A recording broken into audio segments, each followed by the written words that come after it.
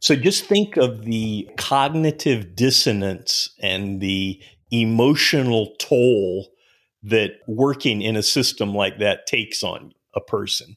And think of the dysfunctional organization that results from training people to lie and lying all the time. It's dysfunctional. You can't turn it off. Well, I mean, you can, but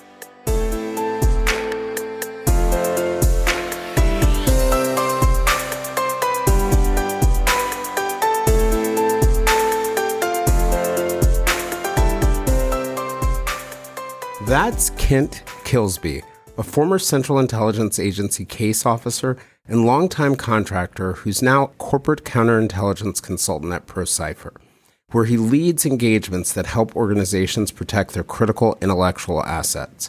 Kent is a linguist by background, and he's worked in intelligence positions in Southeast Asia, Africa, Europe, and the Middle East. Kent has expertise in counterintelligence, counterproliferation, counternarcotics, counterterrorism, and Islamic extremism. Kent joined the Air Force in 1980. He joined the CIA in 1990, and he left the CIA 9 years later, only to return as a contractor after the September 11 attacks. For Kent's work in the Philippines, Malaysia, and Indonesia, he was awarded the Intelligence Community SEAL Medallion, the highest award that the United States intelligence community gives to contractors for their contributions to America's intelligence efforts. His work in the Philippines was described in a 2007 article in the Atlantic magazine called Jihadists in Paradise. It was an article that explored the year-long hunt for pirate terrorists who had kidnapped Americans. It was written by Mark Bowden, the author of Black Hawk Down, Killing Pablo, and The Last Stone. Kent and I met in August 2009 when I was working as a life coach in Ashburn, Virginia. I received an email from a, quote, former CIA case officer now doing training for federal officers in a variety of fields. I would have dismissed the email, but he went on to give some bona fides and wrote, quote, I'd like to propose that you might be a good consultant on some issues of interest to our trainees. We never ended up doing that work, but we became friends and stayed in touch over the years, and I've watched as Kent's predictions about Russian influence began to make it onto the front page of major newspapers. Some of his work to expose Wayne Simmons, a Fox News contributor and contributing analyst whose 27-year career in the CIA was a complete fabrication, ended up on the front page of the New York Times. Today, we're going to talk about life as an intelligence officer, the cost of being in a profession where you're being hired because of your clean record and then are asked to turn your life into a house of lies, the silent trauma that accompanies much of that work, and the stigma about getting help.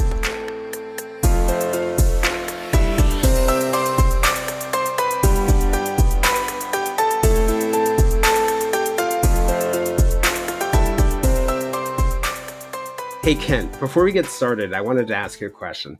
When I was doing the research for this story, I came across this old, I think it was 2001, Associated Press article that had been published in the Baltimore Sun about you helping a Maltese couple resettle in the United States. And one of the things that surprised me in the article was they mentioned that you had written a children's book. And I don't remember us ever talking about it, but I wanted to ask you before we get started and into the topic of what we're going to be talking about today. I wanted to ask you about the children's book. Well, I wrote a series of children's books, Children of Malta, while I was stationed in Malta. My kids were young at the time, and what I always do with them is go out and explore wherever we are. If we're in DC, we're going to the Smithsonian, we've done all the Civil War battlefields, all that kind of thing, history kind of things. And we started doing Maltese history, and I realized, man, there's just this unbelievable layer upon layer of history here, going back thousands of years to the oldest man-made structures still standing are in Malta, sort of like Stonehenge. Oh, I had no idea. Yeah. So I started with that era, and then I divided it up into the different. I mean, I didn't divide it up, but history naturally divides up into the different eras of history of Malta. There was the Roman, the Phoenician, the Arab, the Normans, the Brits, et cetera, et cetera. So what I did is I conceived of children living in each of those periods, and created just a short story that illustrated life at that time with my buddy Konst, a Bulgarian guy, artist, just fantastic artist. I never could have done it without him, because the approach is a picture book. That's just full page, 8x10. I don't know, huge pictures, full color illustrations, and very minimal text, but the pictures tell the story. Yeah. So it was pretty it's cool. One of the, yeah. I ended up having cool. to self-publish it there. I couldn't get a publisher, so I self-published it, but it caught on in Malta. The Maltese loved it. The composer, their national composer, I can't remember his name now, fell in love with it and wrote some music to go along with it. And we had cool. an unveiling where we had a reader read the book. A little girl learned his music. The story is Shrina at Hagar Im, which is the Stonehenge-like place, and it's a little girl named Shrina. So a little girl learned the composer's music and played the music along with, to accompany the reading of the book when it was first unveiled. It's pretty cool. Yeah, very cool. So, Kent, Mark Bowden hasn't written about a lot of people. He's written about Pablo Escobar, Osama bin Laden, the military, that fateful military raid on Mogadishu led to Black Hawk Down. And, he's written about Lloyd Welsh, who was the killer of the Loyne sisters, and Maryland, not just anyone. So what was it about your career that rose to the level of his interest in a long article in the Atlantic? Well, it seems like I don't know exactly how Bowden got into the story, but it seems like when the story of the Burnham hostage rescue operation was publicized, that is, it suddenly was on the front page news around the world, really, but in the U.S., that Bowden started digging around, and the Filipinos, the Marine officers who ran the operation and who worked closely with the Filipino army in the denouement of that operation, they were quoted, and it looks like Bowden's researchers got in touch with them. And they're my buddies, and they were my partners that I worked with in that operation. They told him everything. They told him my name. They told him the story. It seems like they gave him copies of videos as well that we had given them. Oh wow! Aerial surveillance that. They weren't supposed to have made copies, but they made copies. But they gave him a copy. Apparently, they did. Yeah. But anyway, they told him everything, and he wrote the story. And when he had the story written, he called me. One of the questions I wanted to ask you: what are the effects of living a life where you're constantly lying? Yeah, that's a really interesting issue, Jason, and it's really crucial to this whole subject of living undercover and what that really means. And like we mentioned before, living undercover requires constant lying. Everything about you, everybody you deal with, becomes a lie. Can I ask a question about that real quick?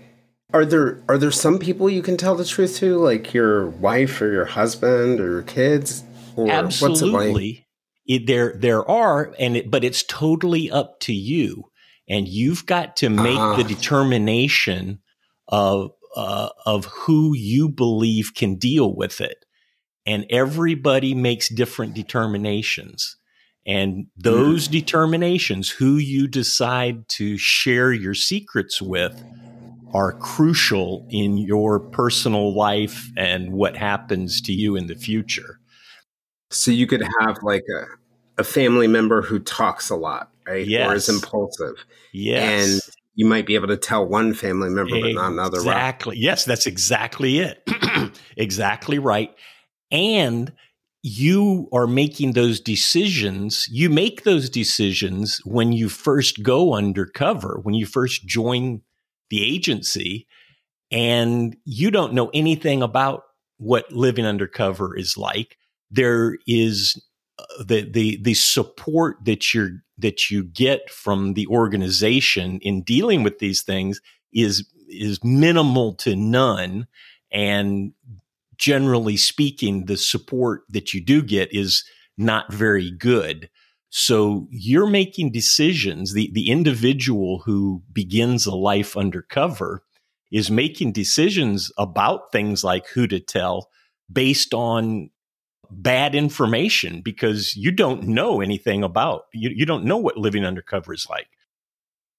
And on the front end, is there any like mentoring or anything like that that happens where you get to talk to some old hands? Not or explicitly. It is, you go through training and practical assignments. That is, you work on a job before you're trained, and that's where you've got people who are experienced that you could talk about these things and they could help you deal with them. But nobody wants to admit, hey, I don't know what the hell's going on.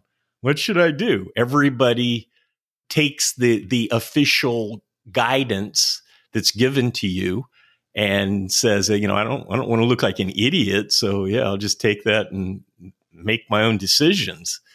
Generally speaking, I've never heard of anybody asking a mentor or an experienced person to help them with making these kind of decisions and figuring out how to live with it.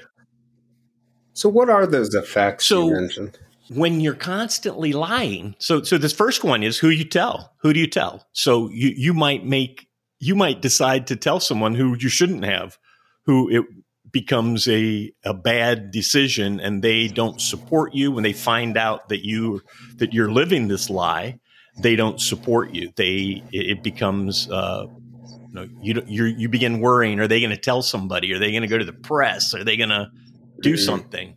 So you've got this. And then the other extreme in that issue is not telling someone that you should. For example, I believe, and if anybody asks me, I tell them you have to tell your spouse, your husband or your wife has to know. Right. There are people who don't tell their spouse, and just imagine that. Wow. And it's bad enough. I think about my own story, and, I can't really call it a decision because it was in the middle of a mental health crisis, but I guess it is a decision. Mm-hmm. Made the decision to tell no one what was going on, and I've never felt more isolated. Exactly. Yes. Yes. So you're in effect, you're living undercover. You're living a lie, and only you have that, share that secret. And when it's just you, the world, is a very kind of unfriendly place, or it feels that way. But imagine if you're married and you're living with this person, you have kids with this person, and you're telling them a lie about where you're going every day. Right.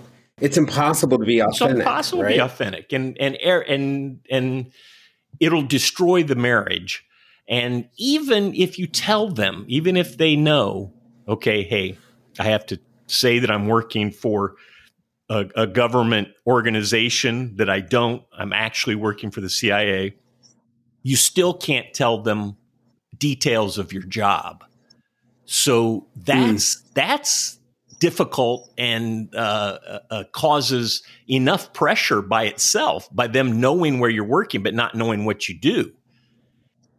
So sort of only your colleagues can know those details. I would imagine that would lead to a lot of things like affairs and other wild things and alcoholism. Boom, you're hitting all of the bullet points, Jason. That's it.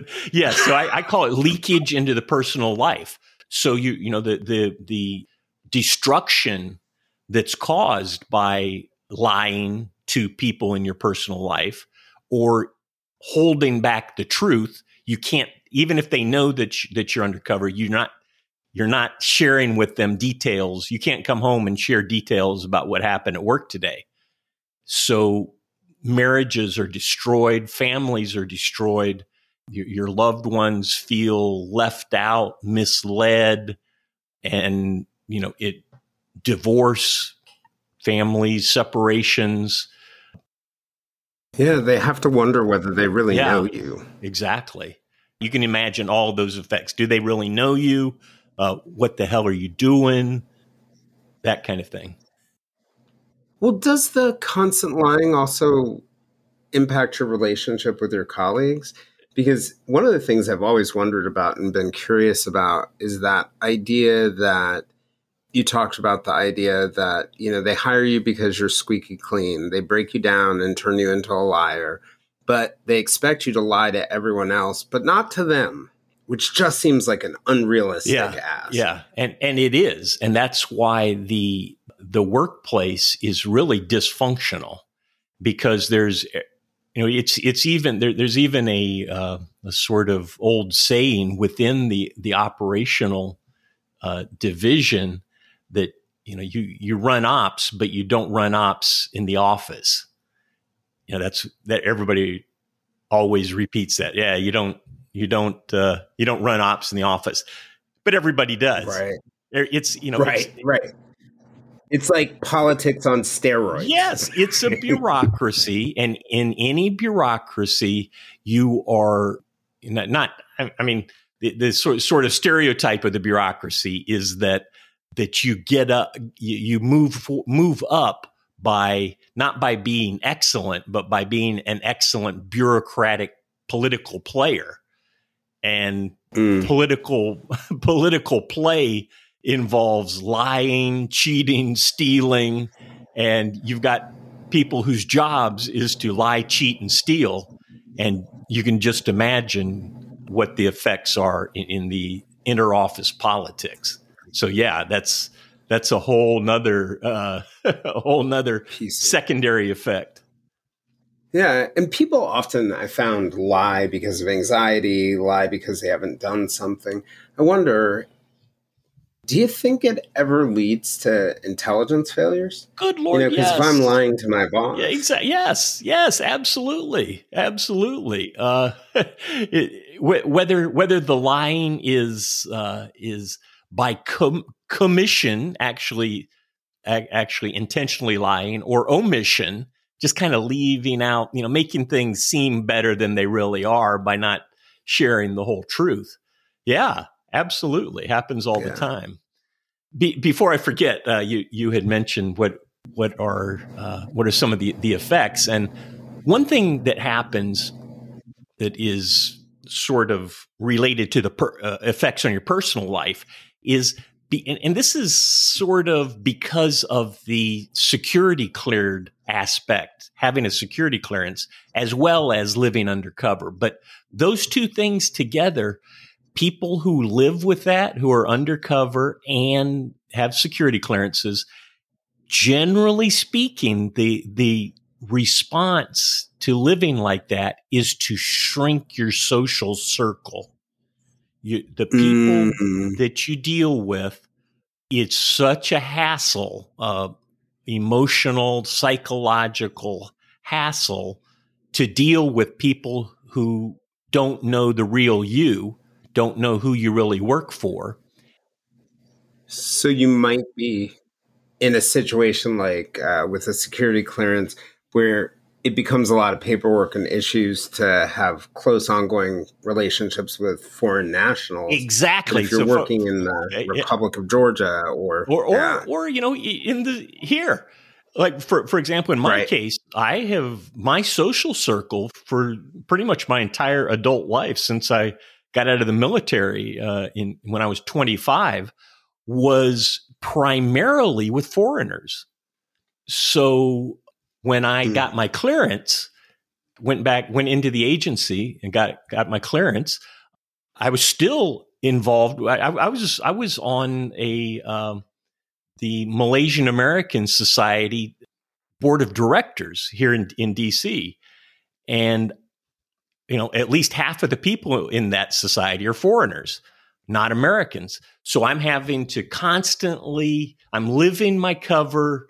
I'm constantly lying, constantly thinking about, what's the line between close and continuing contact and whatever, which is you have to report that to security or what's not. And I guess that I was able to deal with that. It didn't bother me that much. But my observation is many people, their social circle contracts and becomes restricted. They actively avoid talking to a foreigner, being anywhere where a foreign non-U.S. citizen is going to be. They avoid dealing with people who don't have clearances. So their social circle contracts into just colleagues. Do you know the story of the CIA case officer who was in Georgia, Freddie Woodruff? Sounds kind of familiar. I just read I read a book about him. It was interesting. So he was in the 1990s, I think 1993. He was killed under mysterious circumstances, and a recent book came out. He was he was in a vehicle and got shot. Yep. Yeah. And there's all this ambiguity about all of it. But one of the fascinating things, this book just came out a couple years ago called The Spy Who Was Left Behind. And it's written by a guy who, just went to high school with him and hadn't really been in communication since. He decided to dig into it. And one of the really interesting things when you read the book, because he's trying to find out information from Freddie's family members and his friends, and no one knew anything. Mm-hmm. No one knew anything substantive. He had relationships with these people. He talked to them all the time, but nobody could really offer clues in the people who knew him in the United States about his life. And I found that was just striking. So what happened there, this sounds like the author was doing research and he reached out to people that he thought were in the guy's social circle. And the only ones he could find were probably pre-agency employment. And it sounds like, maybe he went to his high school reunions and things like that. But even family members, right? So what happens is you become, so you're going to family reunions. You maybe, every 3 years you show up at Christmas or something like that. But you can't tell them what you do. And it's all very superficial. Actually, I guess a lot of family relationships get to be like that over the years, but it's even more so than usual. The people who actually knew that guy, his actual social circle was very likely restricted to government employees and probably agency employees, and they're not going to talk. So the researcher is looking for people who know him, and the people who actually know him, who his social circle has contracted to, are not going to stand up and be willing to talk. So that's what and you're the seeing wild there. thing about it. The wild thing about it, Ken, was in his research, probably the biggest revelations he found out came from sources in Georgian intelligence. Who decided to leak, right? Uh-huh. There was no leaking on the U.S. side. And then he found a guy who had access to the Russian intelligence archives, because when Woodruff was shot, both the Russians and the Georgians investigated. And so he found more information from their intel. It's like their intelligence officers knew him better than his family. Exactly. Which, especially so in his, if I remember, he was, I want to say he was the chief of station or, Yes, he was. okay. So a big part of that role is dealing with the local, is being in liaison with the local security services, whether it's military, intel, diplomats, whatever. They know who you are when you go in as the chief of station. In the vast majority of places, you are declared to the local government. They know you're John Smith, CIA chief of station. So Right. it becomes a very different environment, a working environment, than when you're going in under some kind of undeclared status, when they don't know who you are and they have to figure out who you are. So I found that you've hit on a really interesting sort of operational point, and that is when the conundrum or the irony of the locals, you being able to tell foreign intel people more about you and what you do than you can to your family. Yeah, that's wild. I Yeah. was going to ask you about one thing. When I was at the Times, journalists, our therapy occurs at the bar. I mean, drinking, right? Mm-hmm. That's basically what happens. And after several years at the Times, actually, I think my scandal probably inspired some of this. Mm-hmm. Their employee assistance counselor, this great woman named Pat Drew, decided she was going to leave the Times and she was going to start a therapy practice for foreign correspondents who were coming back. And, one of the challenges she ran into was that a lot of foreign correspondents, ego, other things like that, not wanting to be seen as weak, were really reluctant to get into counseling. I was thinking about, hey, what does the CIA offer? Because I do know officers are very reluctant to go get outside private counseling. Mm-hmm. And I was just wondering if there is anything that the CIA does on the back Yeah. end. So I'm going to hold that thought for just a second, because I got to lead into that, going back to the effects of constant lying. And then the last effect that I wanted to mention is drowning in alcohol or other addictive behaviors. That because of the pressures, just of the bureaucracy in itself, many people turn to alcohol or other addictive practices. I guess there's a whole range of them that could be, but let's just say alcohol is the main one, and living undercover is the same. That you're living in this bureaucracy, you're living undercover, and many people, to deal with the mental and emotional pressures, drown themselves in alcohol. So yes, that's a huge one of the effects of constant lying on people who aren't prepared for it and who don't receive any proactive upfront support, is they begin medicating themselves. So when you have that situation, it is endemic among alcohol abuse is endemic among people undercover and operators overseas.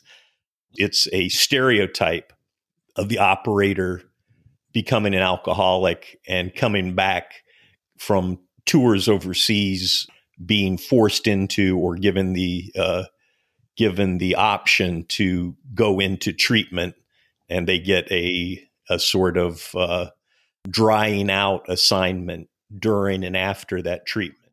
So yes, there Oh, wow. are they provide reactive support and services to people who are suffering the effects of alcoholism and other effects. Yeah. What about proactive ones? Are there any proactive ones that So exist? that's a great question, because I think that is the huge missing piece of the puzzle. And I'm sure that the bureaucracy thinks they are offer preventive measures or proactive. Let's avoid these things. But in my experience, and from what I've seen with a lot of others besides myself, just observing the system, is the bureaucracy likes to sort of pretend, well, we always mention that there's pressures to living undercover, and we have the employee assistance program available. So they think that there are preventive, proactive measures, but generally speaking, effective, proactive, and preventive measures are not taken.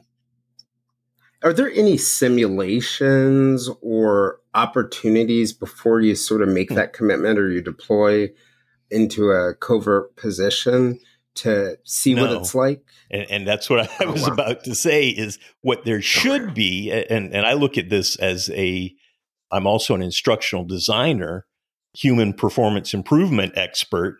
And my approach to improving human performance is you identify issues, you identify problems, you identify areas that humans are being asked to perform in and are having problems, and then you work backwards. And once you've identified the problems, you work out a solution that will mitigate those problems. And as an instructional designer, looking at the requirement, the criteria of performance of living undercover and lying all the time, you can't just throw people in the deep end, especially as we've mentioned before, who've been selected for their uprightness and not lying background. You can't throw people in the deep end of living a lie constantly without preparation, but that's what's done. So what needs to be done is to create upfront discussion, training, or some preparation for the mental, emotional, family stresses of living undercover. And it would be very, very easy to do. You could create a simulation. You could have where people who are just gone undercover go through a situation that they have to lie, that they have to do something, they have to respond to a situation, and then you dissect it, then you discuss it, you throw it out for discussion, you bring in people who have lived with these issues, and they share their experiences, how the pressures, the things that have happened to them, and how they've dealt with it. You have psychological experts discuss these issues. You open it up for discussion and go through several different scenarios, or you could do it all the time. Have a weekly right, role playing. Yeah, role playing, right? Exactly. Well, hopefully somebody at the agency is listening right now. Yeah, it would be great. I imagine this isn't the first time you've said it. Yeah, well, I actually no.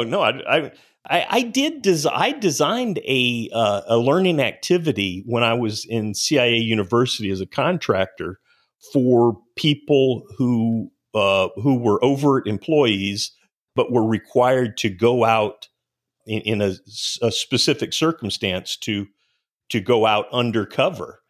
And it was what I just described to you. What I would recommend is what I did, is how I designed it. I created a card deck of situations, and each person would draw a card, and the card was a situation. Your dentist asks you.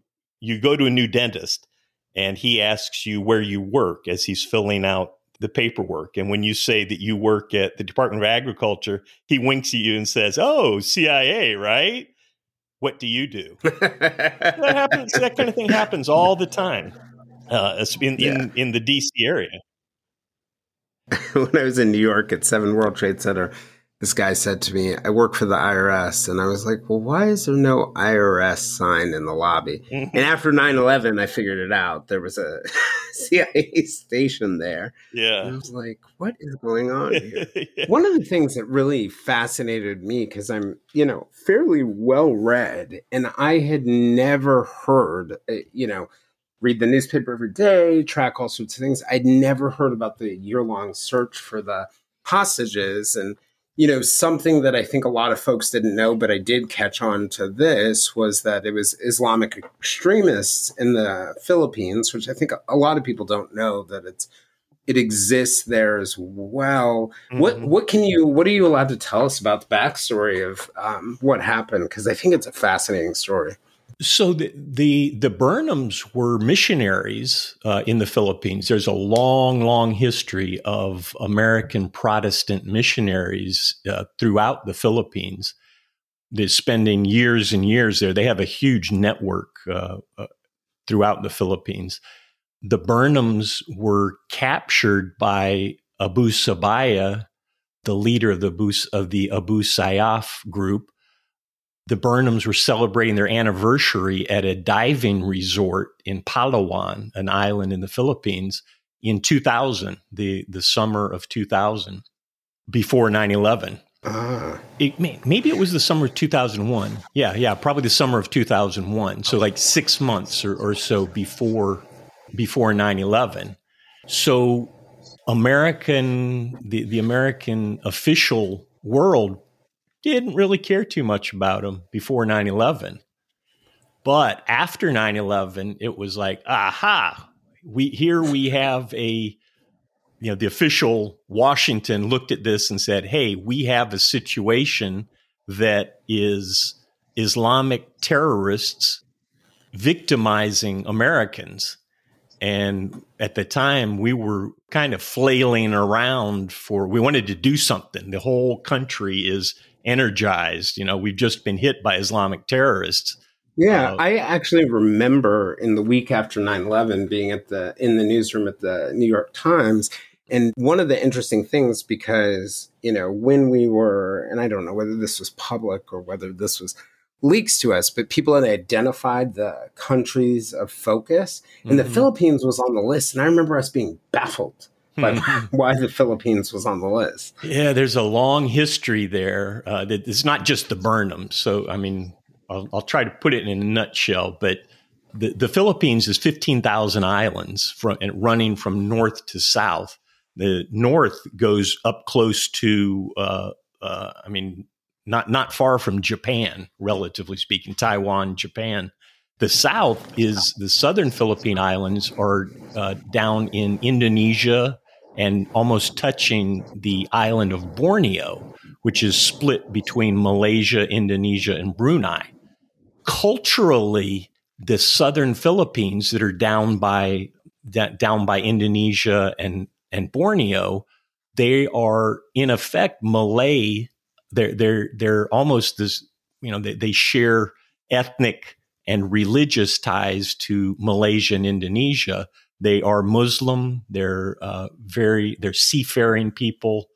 They had their own culture that's very different from the culture up north in Manila and those areas.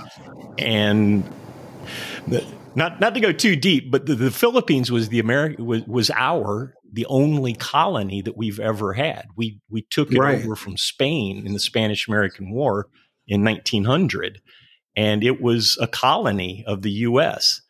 When all of the Philippines resisted us when we tried to take over from the Spanish. They wanted independence, and nobody was more resistant than the southern. They're called Moros, the Islamic cultures in the south of the Philippines. Zamboanga, Mindanao is the big island, and the history there is really, really bad. The U.S. was ruthless in fighting them, and we massacred villages. It's where waterboarding started. We used waterboarding against the Moros when we'd capture a Moro and waterboard them to get intel. So they're and they haven't forgotten. Believe me, they remember that and they know it's all there. So to Americans, like you said, you have no idea, right? Yeah, no, because most Americans thinking about the U.S. intervention in the Philippines would think World War II, the Bataan Death March. They probably don't know that part of the history. Yeah, it's very interesting. It's kind of glossed over in our history here, but believe me, people who have been subject to those kind of things do not forget, and they hadn't forgotten. So with that cultural and historical background, then you layer on top of it. So these guys, the Moros, the Islamic Mindanao Filipinos, they look at the foreign and they consider the Catholic Filipinos to be foreigners and any other foreigners who are helping them. They look at the foreign influence and foreign presence as illegitimate, and they feel justified in taking whatever actions are necessary to kick out the foreigners and to establish their own government and their own country, which is their goal. So they take any actions necessary, and that very easily crosses over into sort of organized crime, banditry, and Abu Sabaya and the Abu Sayyaf group that he was a member and a leader of specialized in kidnap for ransom. They kidnapped and held for ransom mostly Chinese Filipinos, but they would also get other foreigners, Chinese, Taiwanese. I think they captured Japanese. They had a couple of other Americans in the past. So that's what they were doing. So we were laboring under very strict rules of engagement, and it's having to do with American legal authorities for taking actions in foreign countries. And a presidential finding is required. It's secret. It's done in secret, and nobody knows that they're there. Nobody in the public knows. Right, and that's when the president determines that there's a threat to national security and that you can use covert. Is that right? You can use covert and lethal force. You can take covert actions and take lethal, kill people. You can do secret stuff and kill people is what it boils down to. And there was not a presidential finding for the Philippines or for this group, but we didn't have a presidential finding. So that's how what Bowden wrote up, and what from the Filipinos' point of view, it's like, y'all aren't serious. You're here, you've come here. It's like a PR exercise. You're here to make a lot of noise and get in the papers, but dude, we're here to kill these guys and get the hostages free. That was the Filipino government's point of view. What are y'all here for? And we would hem and haw, and well, yeah, so it was constantly. So how did it end? I mean, it was a qualified success, is the way I like to think of it. Unfortunately, Martin Burnham was killed in the rescue. So the Filipino army found the Abu Sayyaf had the hostages and were moving from place to place in the jungle in the southern Philippines, Basilan Island and the Zamboanga Peninsula of Mindanao. And so what we were trying to do was pinpoint them, on any day. Where were they and how did they get there? Who's their support group, that kind of thing. So we're also dealing with the internal bureaucratic conflicts among the Filipinos. So we were working very closely. I was working with, I had 10 or 11 different Filipino organizations that I worked with, government organizations, military, civilian, intelligence. And they each one of them wanted to be responsible for the successful completion. So the Army had probably the biggest resources there. And so they threw, once there was a good idea where the hostage camp was at one point, the Army threw in a huge force that started sweeping through the jungle. they stumbled on the camp, and the Abu Sayyaf was used to this. They were constantly in firefights with government forces, and their way of responding, they would shoot off rocket propelled grenades, RPGs, and then just lay down, shoot a lot. They would pop a couple RPGs and then shoot a lot and then run away.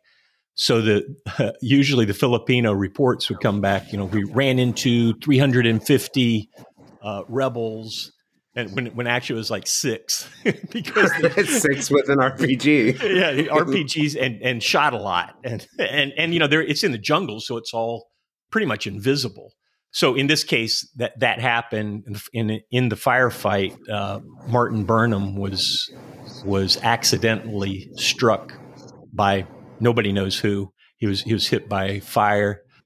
Gracia, his wife, was wounded in the thigh, and when the Abu Sayyaf retreated, they left them there, and the Filipino military medevaced them out of the jungle to the Southcom, the Filipino Filipino military base, where we were based out of, and they flew them into that base, and so she was rescued. It took about another, if I remember right, I want to say a week of hot pursuit to get the survivors. There was about 5 of them in that group that were running, and we identified the place they were going to be picked up. They were picked up by a boat, and my Filipino colleagues in the Marine Intel interdicted that boat as they pulled away from the shore, and engaged them in a firefight and killed Abu Sayyaf, Abu Sabaya, and killed a couple others and captured 2 or 3 of them. And that was the end. When you were younger, when you were a child, could you have ever imagined yourself being in a scenario like that? Like, what was it like growing up? What led you to linguistics, the Air Force, the CIA? So, those are kind of 2 separate issues, but they're really related. But could I have imagined that? I guess I did. I guess when I grew up in the 60s. I was born in 1960, so I grew up in the 60s and 70s. And American boys in that period, we played war all the time. I was constantly imagining myself in firefights, in battles. So that was sort of what G.I. Joe in the Cold War. Yeah, G.I. Joe, exactly. But I wasn't in that battle. I wasn't in that firefight. So what I was doing was the second part of your question, the linguistics, the foreign affairs, the international affairs kind of things. I could have imagined myself when I was a kid in a firefight. I never in my wildest dreams imagined myself speaking foreign languages, living and operating in a foreign culture with foreigners on mutually beneficial operations. I never could have imagined that. And I bet you couldn't also have imagined, and I think people would be surprised by this, the number of people at the CIA who are either converts to Islam or other similar things. Could you ever imagine converting to Islam? And no. Why did you? I never could have. So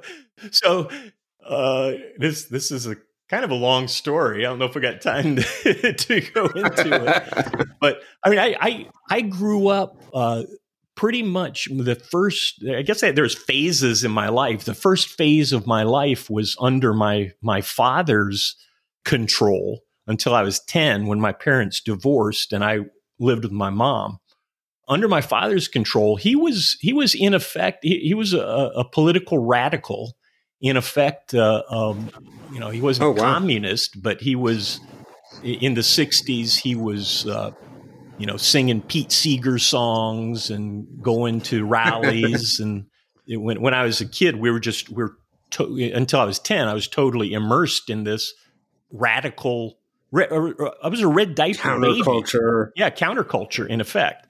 And he ended up going off the deep end when he divorced my mom. He went off the deep end, became pretty much a hippie, smoking dope, traveling traveling the country in a bus until he didn't have any money to pay for the Volkswagen bus, and ended up being homeless and dying in a Oh, wow. dumpster in San Diego, dumpster Oh. diving for meat for his dog.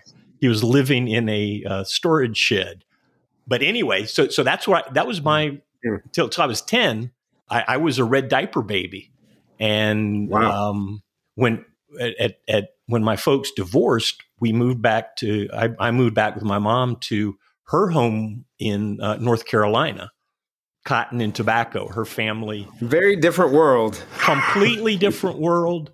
And here I am, and we had lived before that. Before I moved to North Carolina, I'd lived for 5 years. My dad was working for the Air Force in Puerto Rico, so my dad had moved us off of the Air Force base into the Puerto Rican economy. We had a little farm, and we ended up having we had a pig farm. So I was pretty much separate from American culture, and I was a farm boy in Puerto Rico on a pig farm from the age of, say, 6 to 10, and I didn't know anything about real American culture. I read a lot. We didn't have TV.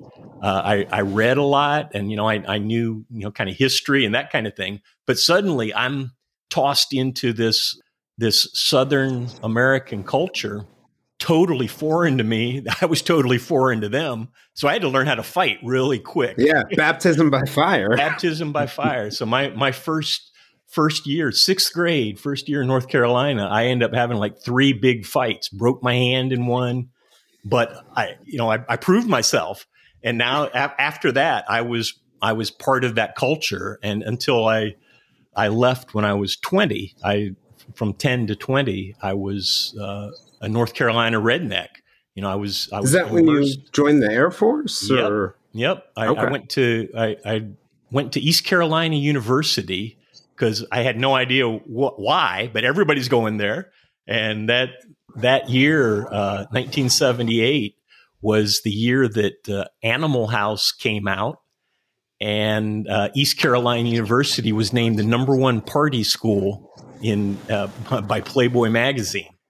So wow. I was pretty much I was pretty much doomed. I was like, I have no idea why I'm here, but man, this is fun.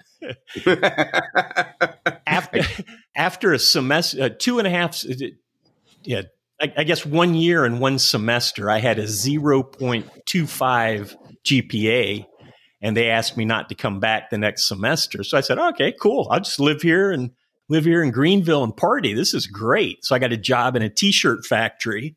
I was making silk screens for the t-shirt factory. After 6 months of that, I mean, it was like, what are you doing, dude? It'll motivate you. This is miserable. I know I can do more in my life than this. So I went down to the Air Force recruiter, and 3 or 4 months later, I wake up and I am in Monterey, California, going to school at the Defense Language Institute, DLI, learning Vietnamese. And that was what really joining the Air Force. If I had not joined the Air Force, I would have been either dead or in prison.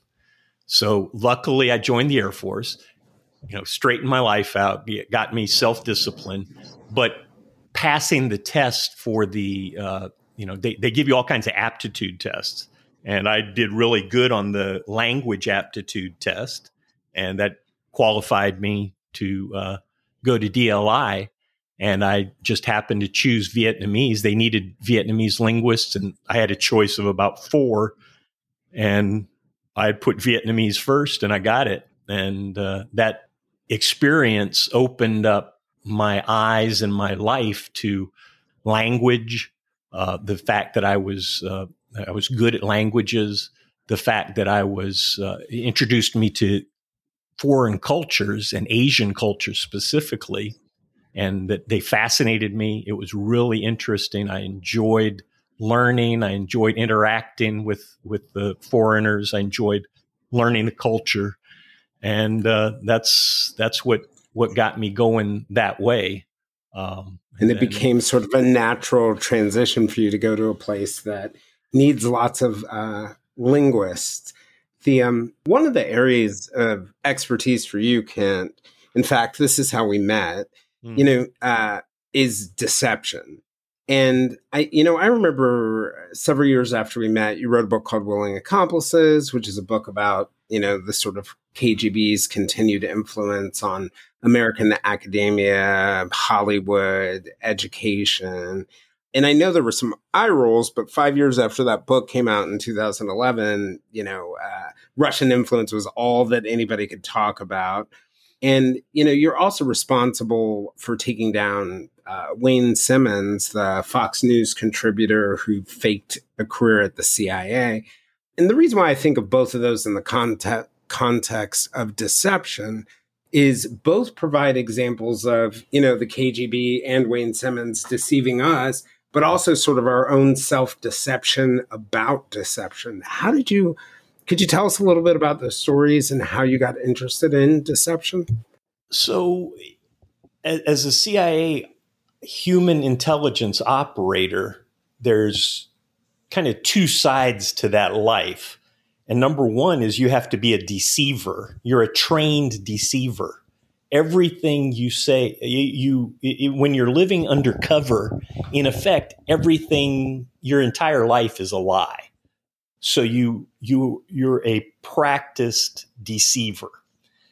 The other side of that life, of that job of a human intelligence operator, is when your job is to recruit and gather intelligence from human sources of foreign intelligence. And the key part of that job is assessing your assets, assessing your sources. Are they who they say they are? Are they telling you the truth? Are they, or is this an elaborate or not so elaborate deception? Yeah, it's kind of a environment where it sounds like, you have to lie to everyone and Yeah, everyone else may be lying to you. exactly. So deception is at the heart of that life. And I learned very quickly that in the American intelligence community, we are really, really bad at both of those things, at setting up people to be successful as deceivers and in assessing our the credibility of our assets and prospective assets or stories. Are they who they say they are? Are they telling us the truth? And after I went through training, I saw why we're bad at it, and it's because we tend to. I don't know why. There's a long history. Maybe we love technology, or maybe we just want a simple solution. But we tend to rely on physiological indications of deception. So, in any kind of You looked technical, left, you looked right, your feet were shaking, all things that don't necessarily equate to lying. your skin is sweating, your blood pressure went up, your heart rate changed, your breathing changed, all of those things, anything having to do with physical indications is what we focus on. I We tend to focus I on historically. I remember talking to an FBI agent once, and he was talking about a lot of those similar things, all those indications like sweating and feet shaking. And I said to him, "You've been an FBI agent too long, because what normal American citizen wouldn't be sweating and shaking if they were being interviewed by an FBI agent?" Yeah, exactly. And so the whole the system, the bureaucratic system of I think a better word for it is credibility assessment, because when you say deception detection, that makes it very specific. I'm trying to identify lies. Well, actually, what you're trying to do is a holistic approach of assessing someone's credibility. Credibility in general. so this focus on deception detection and technological solutions or technological answers has been horribly it's led to horrible results for us. And there's historical case studies Well, that support this. two in sort of recent history kind of strike me. And I remember when we first met, we were talking about the German agent Curveball, Yep. who the intelligence that he gave, which ultimately was fabricated, played a strong contributing role in the decision to go to, or at least the case that was made to go to war in Iraq. And then the other example is sort of the Camp Chapman attack. And that was the suicide attack by a Jordanian-born intelligence officer who was essentially a triple agent. And 6, CIA officers were wounded in that, and 7, CIA officers and contractors were killed in that bombing. But they essentially had thought that he was going to lead them to Al Qaeda's number 2, and those kind of stick out to me as really strong examples of where our approach to assessing credibility, and I like that phrase, really failed us with big costs. Horrible costs. Terrible.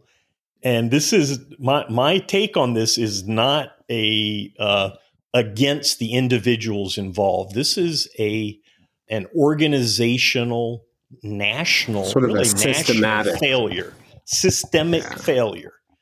And it's all based on this belief that there's some kind of physiological solution to credibility assessment, deception, detection.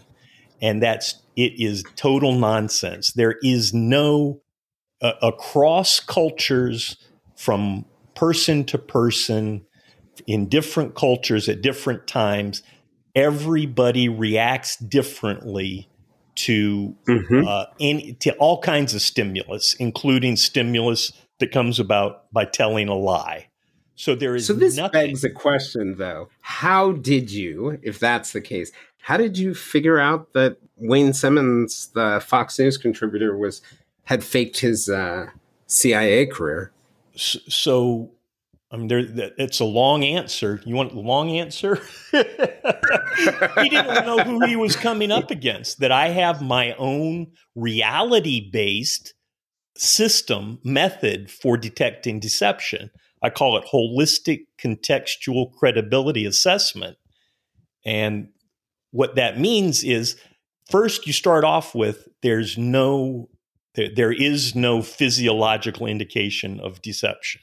No such thing. Maybe there are in individuals, but unless you know that individual and you know what his physiological tell is, that's actually a really great point, because definitely in a clinical mental health environment, we learn this, that you can only really tell whether a client is BSing you once you've known them for a long time. That's it. It's them moving outside of their patterns. That's it.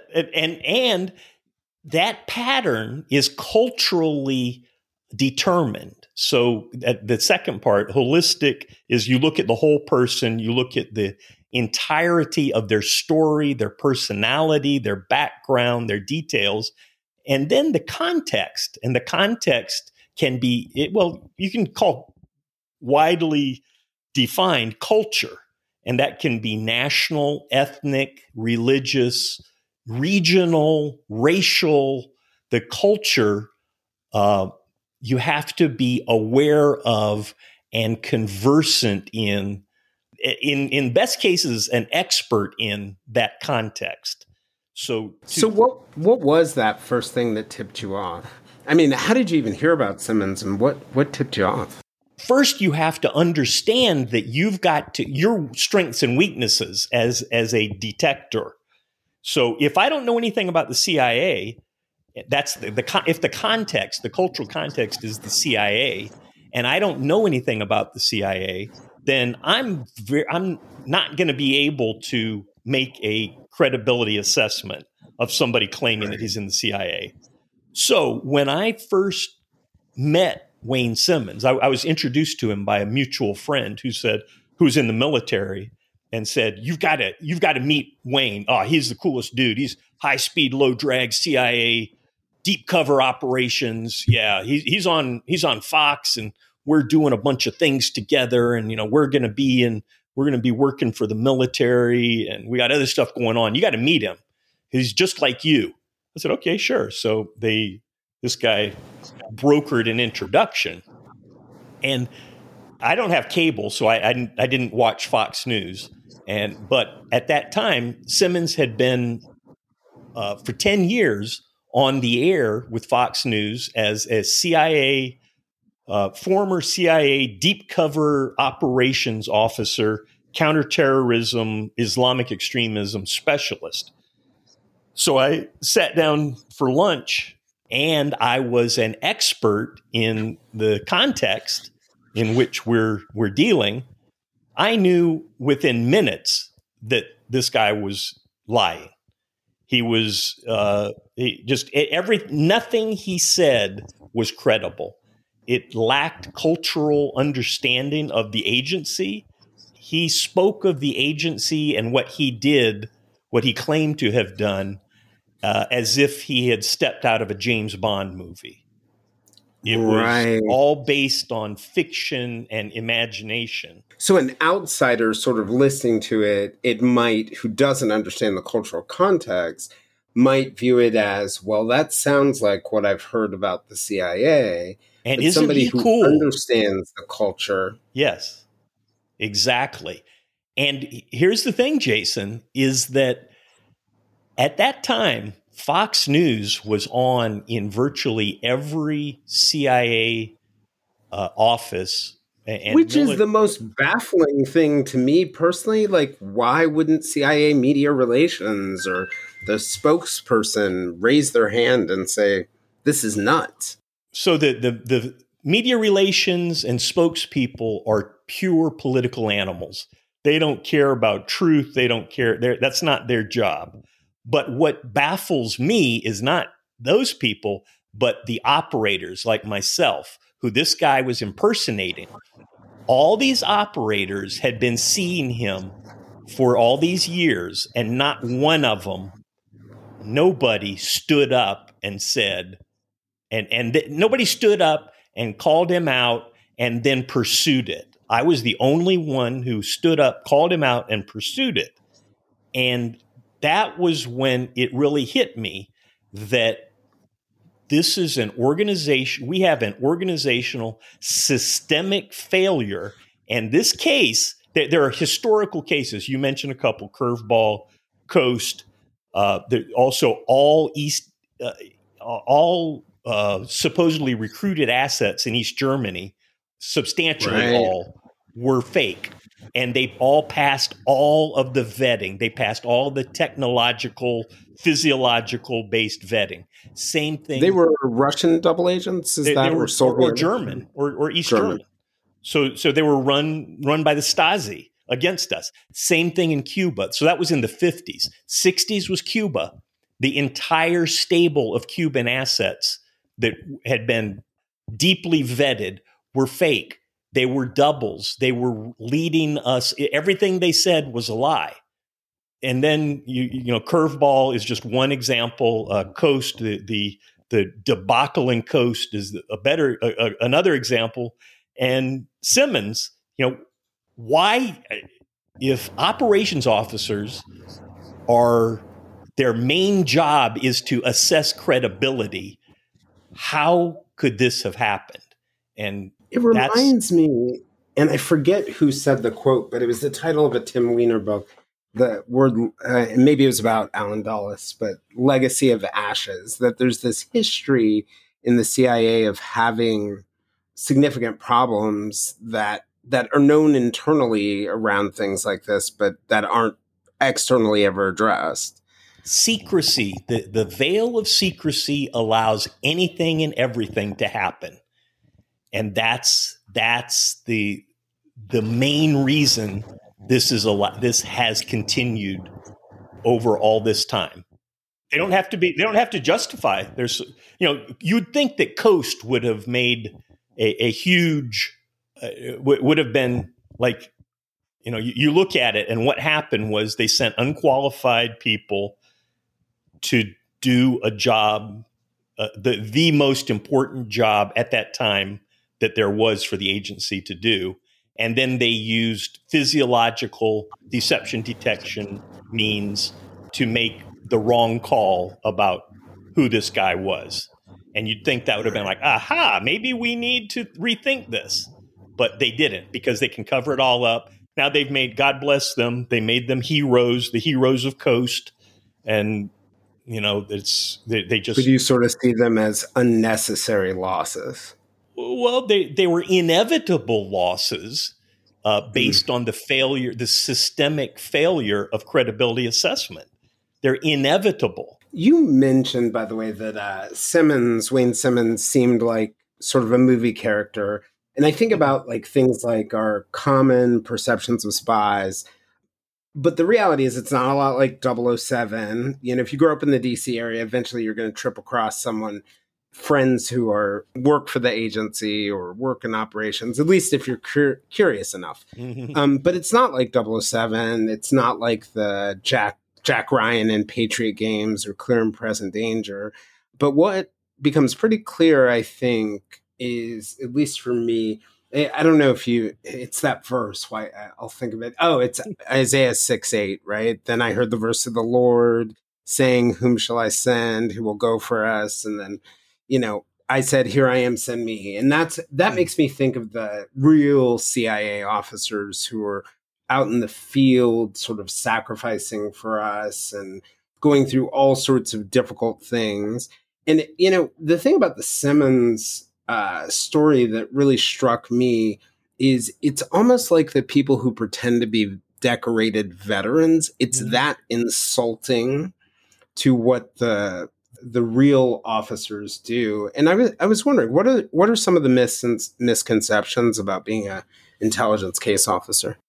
Yeah, I mean, I guess James Bond. This is what people immediately think: James Bond or Jack Ryan, or what was it was a TV show right after 9/11. I forgot the name of it. Was it Alias or Jack Bauer and Jack Bauer. Right, yes. Jack Bauer. So it's Jack Bauer, Jack Ryan, James Bond kind of thing. And those are all nonsense. It ain't like that. Generally speaking, the real life, and this is, it's kind of, you have to contrast working in a war zone during wartime and working in a non-war zone when we're not at war. There's a huge difference. But even working in a war zone, it is a very controlled environment. You're not out doing individual kind of, James Bond kind of things. You're going in a convoy to do a covert meeting with an asset. You have protection, you have bodyguards, you have armored personnel carriers, that kind of thing in a war zone. In a non-war zone during peacetime, being an ops officer is very much, and this is kind of the traditional model, is very much like you can completely live in the diplomatic community. It's not dangerous. It's not no harrowing escapes from buildings. Escapes from villains. You're going to diplomatic functions and meeting with diplomats.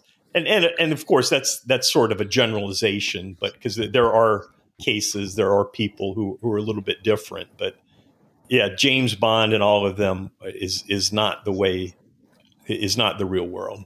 One of the things that has struck me about a number of the people that I've known who have worked as CIA officers who are in my orbit is often they're back in the United States and their lives, their families are often a mess. And I have friends who have worked in non-official cover, which for listeners is CIA officers who sort of pose as academics, business executives, or like students.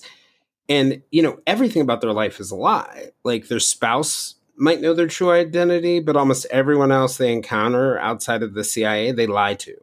And I always thought it was interesting that the CIA puts people through background checks, runs them through polygraph examinations, and hires them because they're so squeaky clean and don't tell lies. So it's like your upstanding Mormon is a perfect candidate for the CIA, but then it asks them to lie to everyone.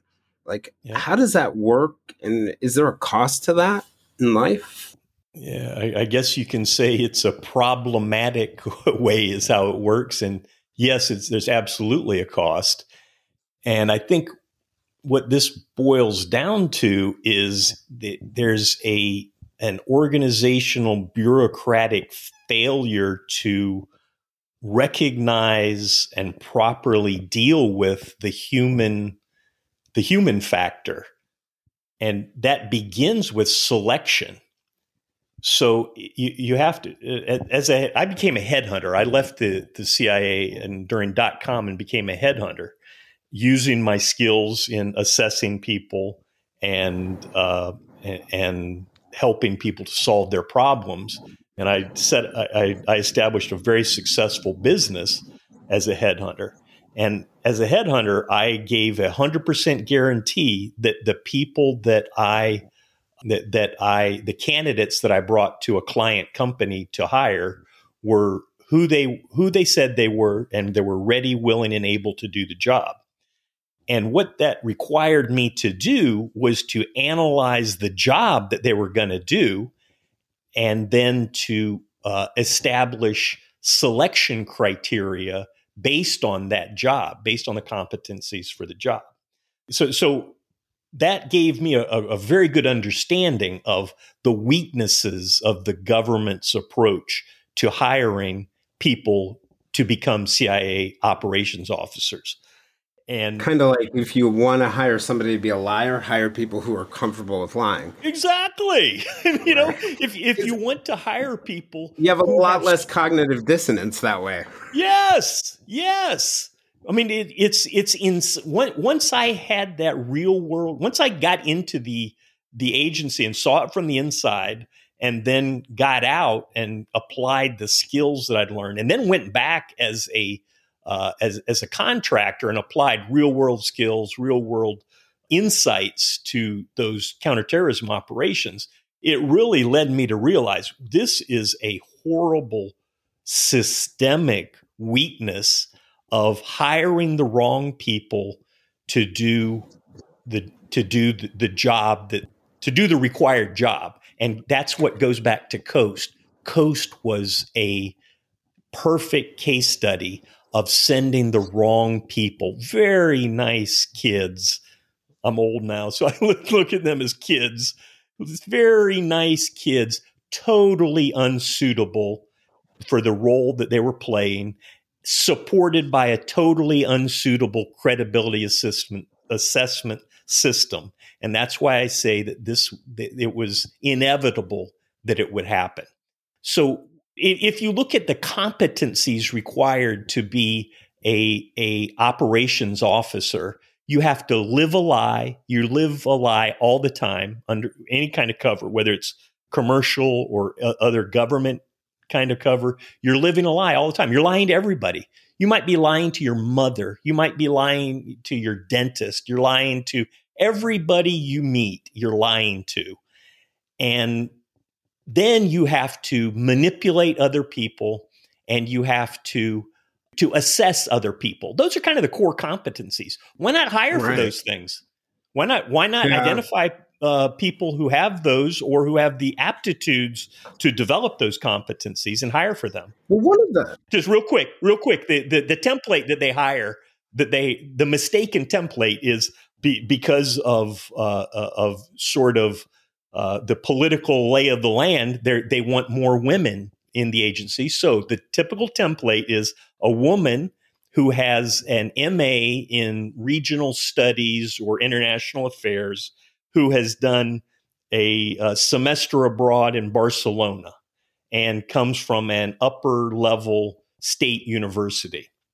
Is there anything in that profile that matches those competencies? No. And in fact, probably matches the opposite. Exactly. So The opposite. I imagine kind of what you have to do is you have to take a person who's just generally honest, break them down, right? Turn them into somebody who's quite comfortable with lying. And then there's a kind of baffling naivety to it because people come back from their overseas work and then they're expected to tell their bosses the truth. And that's just been one of the most striking things to Yeah. me. Do you think you're going to train an honest person to be a liar and then expect them to be honest with you? So just think of the cognitive dissonance and the emotional toll that working in a system like that takes on a person. It's real, and think of the dysfunctional organization that results from training people to lie and lying all the time. It's dysfunctional. Right. You can't turn Right. it Right. off. Well, I mean, you can, but so I mean, if I was in charge, I would so once you've identified those competencies, you start looking for people. Number one is street smarts. Street smarts is what it's all about. Is in people who are not in sororities and who don't do semesters abroad in Barcelona learn that dealing with a wide variety of people on the street, sometimes you shade the truth, sometimes you lie, sometimes you tell the truth, sometimes you Middle have to little. say what you need to say to get along. It's street smarts is what you need to hire for. And that's one of the main criteria that you need. But they're not, they haven't used that in the past. I don't think they use it now. And everything you described is a great example of the dysfunctional result. Yeah, right. So, speaking of which, I was gonna I tell you the story. So, back in 2015, I had a woman come to my office who had reached out to us, and she came in. I had been told she was a political officer for the State Department. Mm-hmm. As we talked, it became super clear that she was parked in the CIA Human Resources office. Mm-hmm. She was an officer who had had a breakdown basically and was Mm-hmm. leaving the agency after being forced by her superiors to send a young Pakistani woman who she thought might be harmed back into the tribal areas of Waziristan, where Mm-hmm. at the time Al Qaeda was held up or hold up. It was just striking to me that I was looking at somebody who clearly, absolutely clear to me. I spent 5 minutes with her and I thought, okay, I'm talking to somebody who's traumatized. I mean, even before she told me about the CIA and the Pakistani woman. And I'm wondering, should the CIA and sort of us, the people who ask them to protect us, be thinking more about the mental and emotional health, as you mentioned, of sort of CIA case officer? Absolutely. Absolutely. But the basis, again, is selection. What was her background? Did she fit the background I described? MA in international Very similar. affairs? Huh? Very similar. She's a International sorority affairs, girl. languages. I don't know about the sorority part, but certainly had, before she became an officer, worked as an analyst, had the master's degree in Yeah. foreign affairs, etc. Yeah, and did their exposure is I don't know if you've ever done a semester abroad program, but I did, I have and not.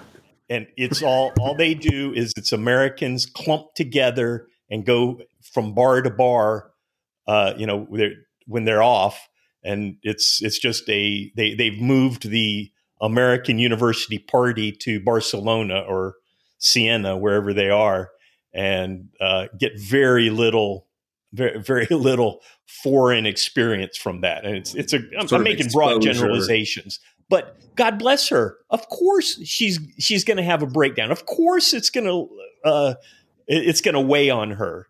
Of course, totally. But it's not her fault. It's because of the system. Because the system has recruited the wrong people to do the right job. Who would be the right person for a job like that? maybe somebody with a military background, street smarts. It's terrible the I even things. think about like an inner city kid in a place Yes. like Chicago where you understand at a very early age that there are just tough decisions that have And to see, be that's made. what I call street smarts. So, you can Right. go into a lot of, you can break down that street smarts. There's a lot there within quote unquote street smarts, but that's it, generally speaking. And generally speaking, of the case officers, the ops officers that I know and that I've seen, and people, that I've been aware of, very, very little street smarts. If you can get over the emotional, having to send an asset out into a dangerous situation or something like that, it's a the civilian intelligence community is a bureaucracy that is built on those templates. They're like hires like. So they're laying down the people that they want to work with, not necessarily the people that will be successful in the jobs that they need to do. In reality, they're successful because they're successful in the bureaucracy. So if the leaders kind of know about this sort of psychic conflict, I don't. and, Yeah. they know maybe, I mean, you don't even have to know about the facts of it. You can make a reasonable guess that there's this kind of trauma. Is there anything they do to address it? I mean, nowadays, and kind of in the last maybe 10 or 20 years, I think that they just sort of mimic what our society and the corporate world is doing, and that is making noise about mental health and emotional fitness and that kind of thing. And what do they call it when you have employee resources, employee assistance program, that kind of thing. So they make those kind of resources available, but there's not That there doesn't has sound like a response that's commiserate with it really isn't. the risk. Yeah, it's not, and it's because I don't think they want to deal with reality. I They. remember seeing this in journalism, the same kind of effect. We would send foreign correspondents overseas.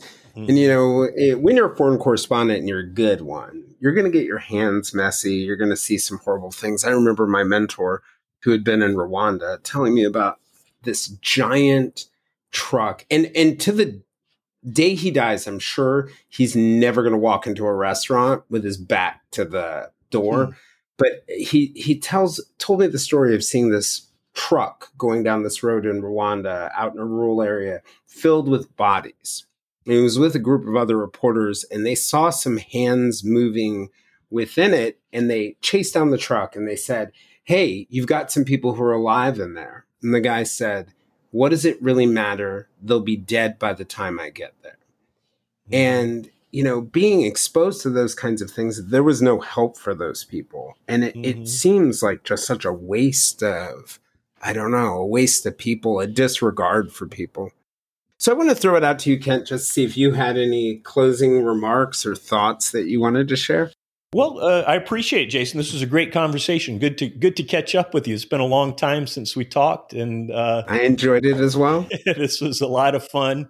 And thank you for focusing on the issues that you brought up. Well, Kent, thank you. Yep. I think what you're offering right now is so rich. We'll probably have a second episode, break this up into two parts. And, I think folks will really enjoy this deep dive into a world that I think a lot of people have a lot of presumptions about, but don't really completely understand. So I appreciate you taking the time and being so open.